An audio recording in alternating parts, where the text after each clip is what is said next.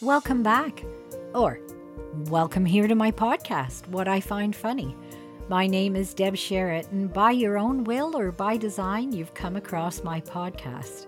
You're always welcome to join me as I explore all aspects of funny. To me, funny is a plethora of different meanings. Funny can be something that sends you into fits of laughter, or it can mess with your head and make you wonder. And on What I Find Funny, you never know what kind of funny it's going to be. So, sit back for the next few minutes while I relay to you an experience I've had that struck me funny. And hopefully, you'll think so too, and I'll have been a bright spot in your day. Today's episode is all about me and my mouth. I've titled this episode, Too Big for My Britches. And I'm not shy in telling you that I know when I need a good talking to.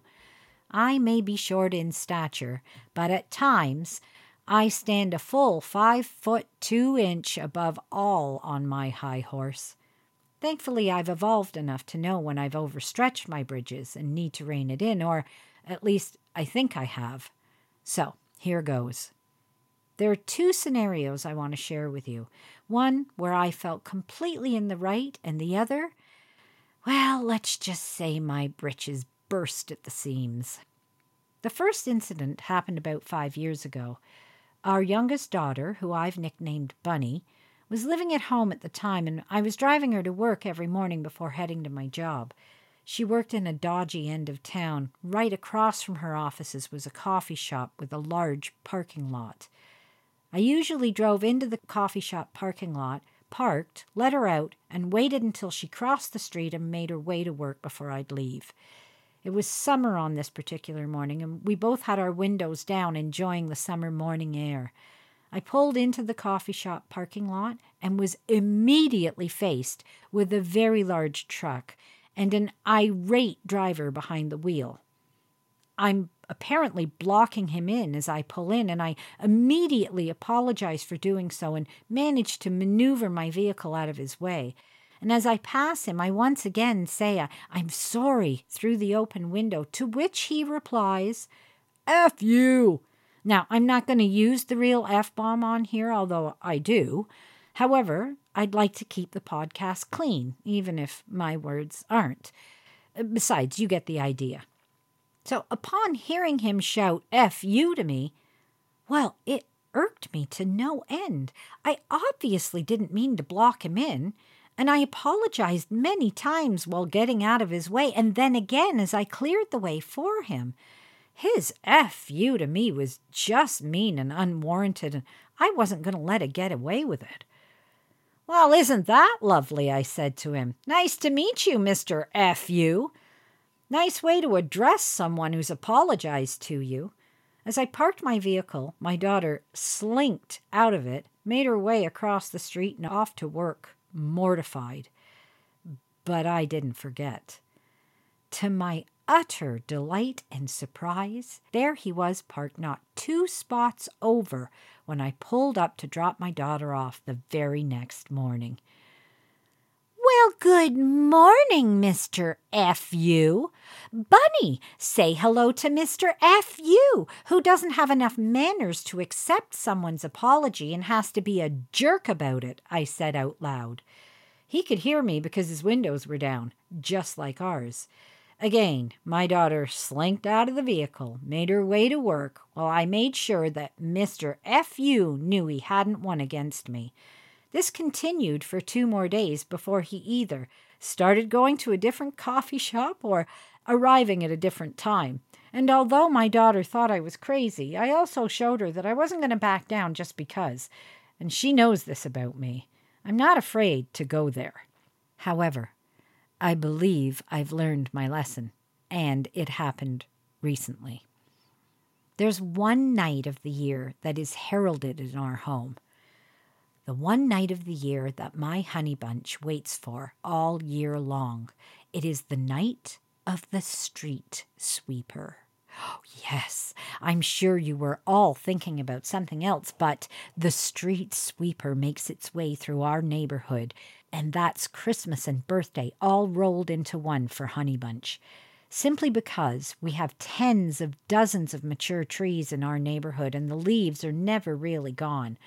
They block the drainage grills that sit on the corner of our street, and so he does his best to keep them clear, but it's only until the street sweeper comes that one magical night each year that truly clears away all the buildup from the previous year. So it's a pretty big deal. Honeybunch enters the date into his calendar so he can look back and have an approximation of when they'll come the next year. Oh yeah, it's that big a deal. Anyway, we happened to be home up late one night in June. I'd just retired from work, and we were enjoying the beginning of summer and freedom and being able to do whatever we wanted, whenever we wanted, when Honeybunch saw a flashing light reflecting on our window. He gasped and immediately jumped up, looking out the front door and down the road. "The street sweeper's here," he announced. Oh, joy! I jumped up and stood out on the front porch waving to them as they drove by. Not one, but 4 sweepers in all.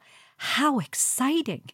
Honeybunch could barely contain his happiness, and his joy is my joy. He took a quick peek down the road and he can see a big city truck and yet another sweeper behind it. They were all on the opposite side of our street, but would eventually make their way down our side and clear away all the year's residue. Oh, happy day! But then the big city truck pulled up to the stop outside our house, and he sat there for a while. And by this time I was inside the house watching with Honeybunch beside me, arms wrapped around each other, awaiting the parade of the street sweepers along our side. As the big city truck sat there, we watched as the driver ate something, and then, to my complete shock, proceeded to drop his garbage onto the street, right in front of our house. What the Oh, no, I was not having that. Are you kidding me? You're just going to go and drop your garbage onto the street? What kind of example is that setting? You're a city worker in a city truck. As I marched out to give this driver a piece of my mind, I could hear Honeybunch in the background warning me against it. Oh, but I wasn't listening. I was hell-bent that this guy was going to get an earful, and like the true twit I can be sometimes, I marched right over and called out, "Hey!" to get his attention, and I pointed to the garbage, not taking my eyes off him. Are you kidding me? I kept my angry eyes on him like steel, my finger pointing to the offending toss-off. Well, he could barely contain his lackluster as he pointed forward and said, "Did you not just see the 4 street sweepers that drove by and will be heading back down your side?" "That's not the point," I said indignantly. And I looked down at the garbage and I stopped myself. I said nothing, and I went back into my house. Honeybunch was waiting. "So?" he asked me. I relayed my side of the conversation and how the driver mentioned about the street sweepers that'll be returning down our side. He could tell that wasn't all of it, and I admitted to him that the garbage the city worker tossed out was a banana peel. Yep, sometimes you just get too big for your britches, and that night I slinked back to the house, feeling like a complete twit. And that's what I find funny. Oh, thank you so much for joining me today.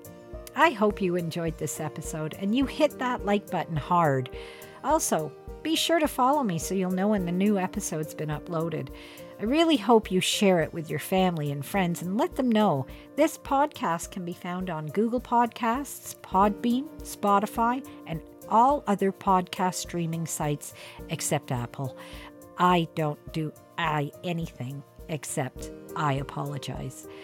Listen, remember to find funny where you can, and take care.